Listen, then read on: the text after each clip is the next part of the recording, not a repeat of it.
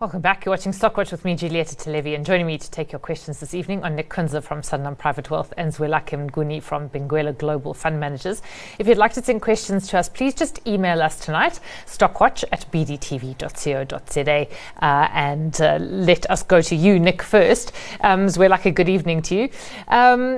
It's a horrible time out there in the markets as a result of the failure of Silicon Valley Bank.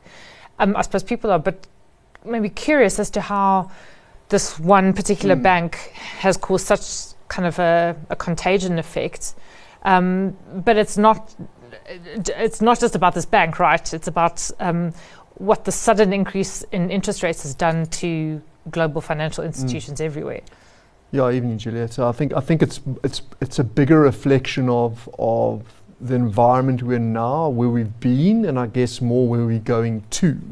So we've had 10 years of free money offshore. Your cost of capital has been effectively free. You've had people taking risk, companies taking risk. You've had a fairly good environment, COVID notwithstanding, for investments. And then inflation rearing its head a year ago. The war in Ukraine didn't help either with regards to the inflation. And you've had central banks scrambling to now raise rates quickly to combat inflation. And there is an argument out there that they were too slow to raise rates, and now Mr. Bernanke, ECB, etc., are too quick and too fast raising rates in an environment that's probably slowing a little bit now. But what you're seeing now is ground zero to what happens when you raise rates. I mean, and the SVB, the Silicon Valley Bank, is a little bit unique in that its assets that it holds, its business that it services is very much tech focused. And we probably don't have enough time on the show to talk about what they did wrong. And they're basically playing a big carry trade. They were parking the deposits in long-dated rates, long-dated bonds, and they were using company deposits to when they were getting called, they had to then sell those long-dated. They were taking a big loss and so on. Anyway, so a little bit unique, but it does speak to a wider problem in what happens in a world of now rising rates. Yeah. So, Zwelakhe, just going to you. I mean, you've seen, I suppose, a bit of contagion on South African banking shares today. Absa, I don't know if there were particular aspects about Absa results that the market didn't like, or if it just got caught up in the sell-off. But it's certainly nowhere close to how some other banks, US banks in particular, have been sold off. In which case, do you think this would be a buying opportunity for South African banks? Because South African banks, we know, are incredibly conservative. They are they're saved from themselves to some extent by having exchange controls. And we've got a very conservative and hawkish central bank. So all those three factors presumably means that our banks are maybe a buy if they've come off in the last couple of days. What do you think? Yeah, look, I think the situation in South Africa is completely different to what we are seeing in the US, for example. I think our regulatory capital is very healthy. I mean, we're looking at some of these banks that have gone under today. Many of them, they had deposit to equity of about 11 to 14 times. And that is a classic situation where when you have to take a write-off on the loans or on the assets that you gave away, that actually eats straight into your equity, and that basically creates a situation where you're going to need capital, either debt, or you have to do a rights issue. So I think our banks are far, far away from that kind of situation. But certainly the situation in the US is potentially contagious in that there are a lot of cross-country trades and money supplies. And I think it does create a contagion for certain markets where there could be vulnerabilities where they are not able to access, for example, the foreign debt market, the dollar market or the euro bond market that they could use to raise capital. So there's certainly going to be some downstream effects in the industries and companies, not necessarily only banks, and I don't think our banks are vulnerable at this stage. Nick, you were showing me a chart before we went on air, and you were talking about what happened to the 2-year Is it the Fed funds rate? Yeah, 2-year note. 2-year note. You're saying it was worse than during the financial crisis? Yeah, so your front end, like your short dated end of what they call the curve, is kind of the most sensitive to interest rate moves, because that is your short end where people want to park their money short term. And then the long end is what you call your 10-year. So when you talk about an inverted curve or a flat curve, that is how it works. So your front end, which is what you want to keep an eye on, that 2-year, basically had the biggest move, 100 basis point move. It was almost over 5. Do you think it was over 5% yield a week ago? At 5.1, it's now 4.1. So to put that in perspective, those who don't really follow bond markets, that the last time it moved this big was 1987 Black Wednesday crash. Sure. Even during the great financial crisis, it had moved 64 what they call pips, 64 basis points, and during the dot-com bubble, it moved about 50 odd. So these are significant moves, and I wouldn't be surprised if there's a little bit of follow through here with something, because you don't have moves of this extreme and something doesn't break. And I think that's what the market's telling you now, just be very, very careful. But I agree, we're a little bit isolated here in South Africa, but these moves in global financial markets are going to affect everyone. Yeah. Zwelakhe, just before we go to questions, I wanted to ask you about what happened to MTN today. The shares were off over 10%. They came out with results essentially saying that they have to decrease their EBITDA forecasts. I mean, it wasn't an excessive diminishment in their expectations of earnings, but clearly a relentless load shedding and network issues and security issues are affecting them. Why did the stock come off as much as it did, do you think?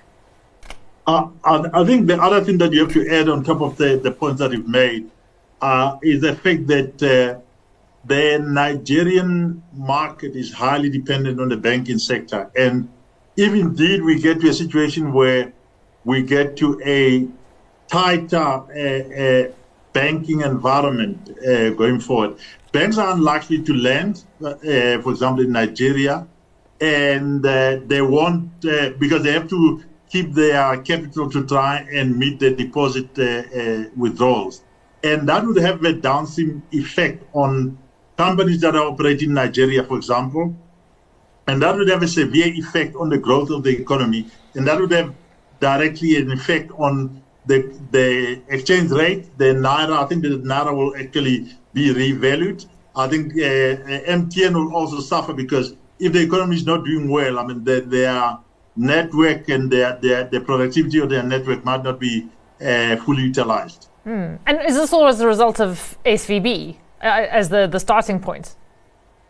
I think if you look across the world, the banking sector is down, and I think the Nigerian banking sector is also under pressure. I mean, there's always been a liquidity situation in Nigeria that's been ongoing. I think this kind of situation may make it very difficult for them to actually access US dollars without giving up a lot more on their currency. I think that effect is probably going to be felt through. You've got a Ghana situation as well they've resolved the tax situation, but I don't think the currency situation has been satisfactorily resolved. So those two markets are quite significant. And then you add the load shedding in South Africa and all these challenges. I mean, I don't know. I just feels like it wasn't a positive environment. It's a decent company, but I don't know if it's a positive environment for them to succeed, especially given their complexity. I mean, Nick, this is quite an about turn from where we were this time last year. This time last year, MTN was retracing previous levels that it hadn't seen in a long time. Everyone was quite excited about the fact that it was back at 200 Rand a share, and here we are today, 126 Rand. What would you do at this point? I'd be holding cautiously. Unfortunately, there's a lot of headwinds now. I mean, and a year ago, obviously, fintech and talk about them spinning off their money business was the buzzword. Now, given what's happened in the last couple of weeks offshore, tech is the no-go to. I mean, Ghana's a problem. South Africa load shedding. I think the CEO mentioned today about operating in, I think he said, a failed state. Please don't quote me on that. No, he said we are close to approaching failed state status. The outlook was dire, to say the least. Yeah. I mean, we've seen a lot of CEOs coming out and from Mark Brown and a few of the others saying it like it is. But here's another one saying, listen, operating in South Africa with load shedding, we've gone backwards, 3.4% down. That wasn't penciled in. So again, it's just another cry from help from the private sector to the government to say, sort this load shedding out. Yeah. Well, you could see Foschini's trading update. Another one. I think load shedding was mentioned about 1,000 times, and a billion rands knocked off sales. But this is reality. No, I know. I'm not laughing. It's no laughing matter. So moving to a question, actually, it's on Mr. Price rather than TFG. And just a reminder to viewers, if you don't mind emailing us rather, stockwatch@bdtv.co.za tonight, because our text line's not working. The question on Mr. Price is, of late, Mr. Price has been in a complete decline. How concerned should one be, or perhaps would now be a good time to be averaging out? So we're like, okay, so would you be averaging out if you had bought Mr. Price at higher levels, or are you is the outlook just too grim given load shedding in particular, just how much that's sucking from companies in terms of money that they can actually return to shareholders? What would you do? Look, I don't think Mr. Price is expensive at current levels, but I think what is currently a big uncertainty is the outlook for the economy and how it affects the consumer. And I think Mr. Price historically had the benefit of people trading down towards their kind of price point. But I think they've also struggled to extract value in the market. I think sometimes some of their fashion hasn't been in line with what the consumers expected. So I think you probably want to hang around a bit and see how things go. But they did speak about their effort to try and stave off the effect of the load shedding. Some pay points that are actually can survive without electricity for quite some time. So I think they're trying all those things to try and be able to trade. But I also think the environment as a whole is not conducive. I don't think it's a great time to be having a lot of exposure to these type of stocks. Nick, which is, I suppose, not what you want to hear if you bought Mr. Price at much higher levels. So if you're in that bind, do you just say, okay, I'm going to hang on? Or do you say, actually, I have a 5 to 10 year view maybe on this, and we're going to sort out our load shedding issues, and it's cheap enough now, and then I'd bring my average entry price in, therefore I'm going to buy more? Okay, take the 5 or 10 year view, it's cheap. It's very, very cheap, and it's as cheap as it's been a long time. The problem you've got currently is consumer cyclicals in this rising interest rate environment and your cost of capital, and quite frankly, a South African consumer and a GDP that is now negative. It's not a good story to own these shares. But once again, go back to a 5 or 10 year, if I was looking at the share now, for those in for the long haul, it does look cheap, and it's a fantastically well-run business. And around under 140 a share, it's probably a buy. But saying that, the environment itself is not conducive to holding these consumer cyclicals at the moment. But for long term, when you've got it, I wouldn't be selling it. But don't expect any strong recovery. Yeah, not for now, not in this environment. Okay, moving on. There's a question on whether South African government bonds are still a good buy, and also is Richemont a sell now, having been a fantastic trade for the last year. Zwelakhe, South African government bonds, what do you think? I think if you look at the South African bonds relative to global markets, are certainly, I'd say they are a buy. They yielding significantly above inflation. So if you are located in the middle to the 10-year space of the curve, I think you wouldn't do too badly on South African bonds. Certainly relative to emerging markets and developed markets, I think we're looking relatively good. I mean, Nick, the yield in the 5-year South African bond is 10.5%. It's good. So, and if there were a pause in interest rate increases, which now seems quite likely, the Fed seems to have been spooked as a result of this failure of Silicon Valley Bank, do you think that would make them an even more attractive prospect? I think they're attractive without the pause in the US. I think our real rates, as you said, the 5-year note is 10 and a bit. The longer dated 10 to 12 is out at, the 10 to 30 years out at like 12%, and inflation's at, let's call it 6.5%, 7%. So your real yields are 5%. And also, don't forget, with South African government bonds, a lot of the debt that we borrow is not dollar denominated. It's only 10 or 12%. Correct me if I'm wrong. It's somewhere around that. So I actually think South African government bonds are actually looking quite attractive. So I think it's probably not a bad play right now. Okay, so you're both for South African government bonds. Next, just staying with you. What about Richemont? Would you sell it at this point, having enjoyed a phenomenal recovery? Where is it now? 186, 182, I don't know. Can't remember. I seem to remember it going to over 200 grand. Sorry, 280s. Were we now? Losing track of the numbers here. Me too. Yeah. We need that chart to come up pretty damn fast. But nevertheless, you've practically doubled your money in the space of 12, 18 months. Richemont is very expensive, but we are shareholders, so I'd be a little bit cautious selling right now because there's a couple of positives. Firstly, there's an active investor called, I think it's Bluebell, that's sitting on the board, that's been pushing Mr. Rupert, the bear, and he's been very irritated by him. Yeah, they go 270. So, sorry, it was up at almost, up at 285. So, they want action. It's underperformed. Even looking at this chart, it's underperformed the likes of LVMH, and Kering is the other one. And then also there's been rumours. There's a rumour every 6 months that LVMH wants to buy Richemont. It's nothing new. But this time round, I think it was an Austrian newspaper came out with a week or so ago, so there's credible evidence. So there's a little bit of premium in there because of this takeover speculation, like as I said, like it is every 6 months. So at the moment, there's a bit of a tailwind behind it, and luxury goods are the go-to at the moment. So I wouldn't be selling it in a hurry, but it is expensive. There's no stretch of the imagination. It's trading 18, 19, 20 somewhere PEs. For luxury goods, that's expensive. Yeah. So, Zwelakhe, what's your view? Would you sell, or would you maybe sell a little bit, or not at all?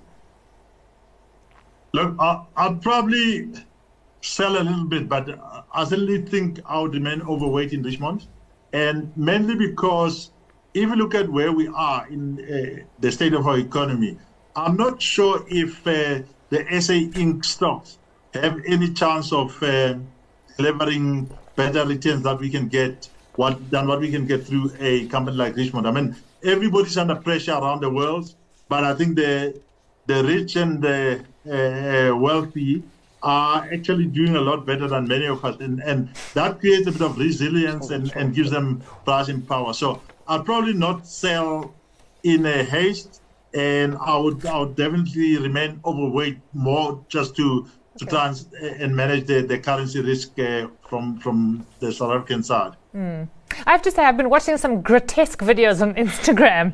Oh, I really and it's a series of how much is your outfit. And this person goes around, Milan or Paris or London, whatever, and they tot up your Chanel jacket and your Hermes handbag, etc., etc. And that seems to be the aim. It's not how stylish you are; it's how much money you have swaddled about your person. So, I mean, that seems to me that if that's an indication that Richemont or LVMH or Gucci is going to carry on doing well. There's a question on Sun International, and they came out with results today, which were absolutely fabulous. Yeah, they're great. And the question is, can your panel please give their view on Sun International results? Is it still a buy? Nick, what do you think? It is probably still a buy. I think it's up about 30% so far this year, so it has had a big bounce, but very well run business. They a while ago, did they have a rights issue, if I remember correctly, or I think two rights issues a few years ago. So their debt looks a lot better. There we go. 34 and 40. I quite like it. I think given the weaker rand, given the tourism, given the attractiveness of what we're seeing and the post-COVID lockdowns, people travelling again, I think it's sitting in quite a nice place. And the results prove it. So I think it's pretty decent. I think you can own it. I like it. I mean, I thought their outlook statement was really positive. They've got the urban casinos, they've got Sun Slots, and then they've got SunBet, which is showing phenomenal growth. And they were quite they sort of spun the whole load shedding crisis in quite a positive way. So they're investing in the business, and they think they actually might make a return of capital spent on, getting themselves maybe somewhat more Eskom independence. So it seemed to me a very positive outlook. In which case, I imagine that if you were a holder of Sun International, you might want to add, or do you think that the heavy lifting as far as the share price is concerned has been done? Yeah, probably for me, I mean, I think it's done quite a lot in a short space of time.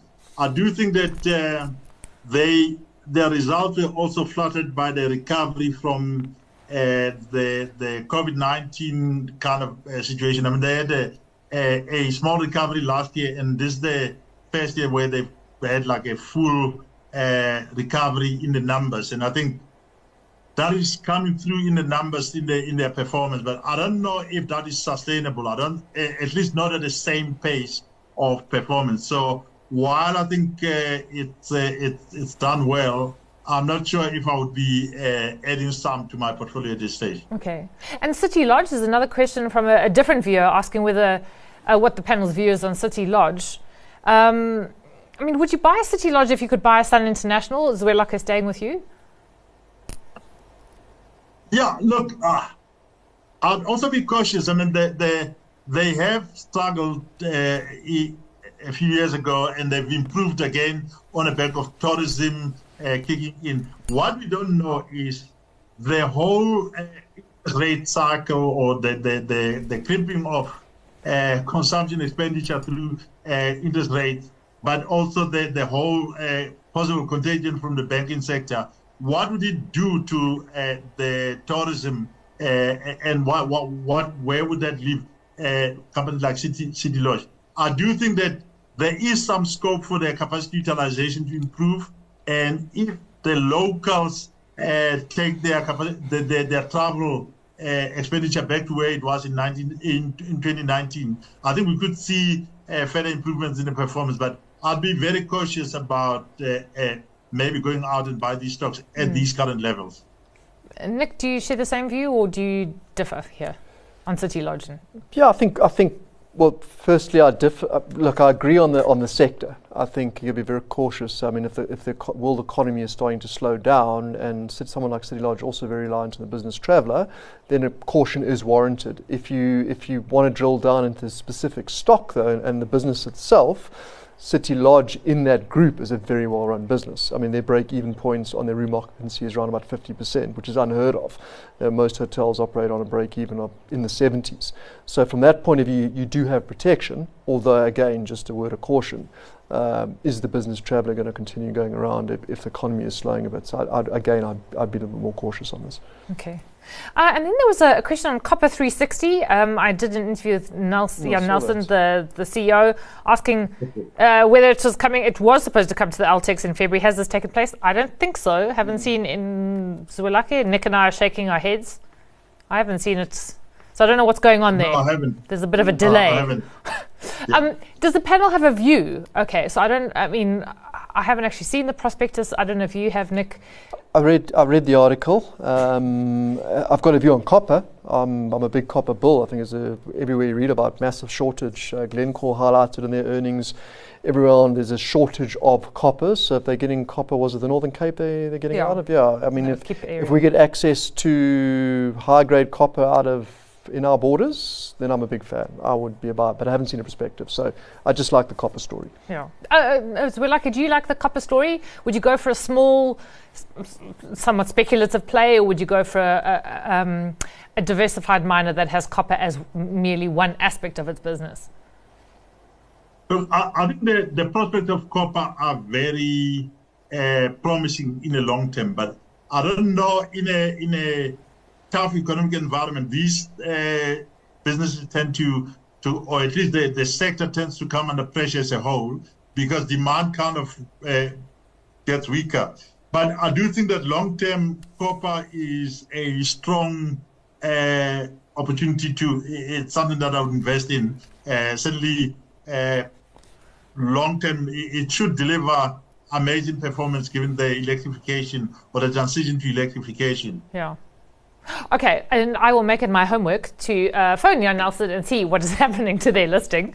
But getting to your stock picks now, Nick, what is yours this evening? Same as last time, it's a little bit boring, Julieta, sorry. Aspen, we talked about it sort of pre its announcement 1st of March. It's obviously bounced quite nicely since then. I still like it. We still like it. It's defensive. That pharmaceutical sector does reasonably well if things are slowing down. And I thought the earnings were pretty good, and the market loved it. Yeah, and for me, the ultimate expression of what the market thinks is exactly on the screen, and the results, the stock price reacts accordingly. So it's a little bit rich here, but I think you can still look at it. It's probably worth closer to 200, not 184. Okay. So, Lucky, how about you? I'll go with SPAR. I think the company has been badly mismanaged in the past, and we've seen lots of changes at the board level and at the management level. I think I have a lot of confidence in the current chairman / CEO. I think the business in South Africa has struggled because there wasn't good leadership, but I think that going forward, we're likely to see gradual improvements in the business, and certainly the business in Poland, it's something that they need to consider exiting. But if they exit that business, I think this business would be easily 180 rands. Cheapers, another failed offshore venture. Well, I guess we'll see what happens in the next set of results. So Zwelakhe, thanks very much for joining us online. Nick, thanks very much for coming into studio. As Zwelakhe Mnguni is from Benguela Global Fund Managers, Nick Kunze is from Sanlam Private Wealth, and Sonati will be back with Stockwatch tomorrow night. Have a good evening. Thank you.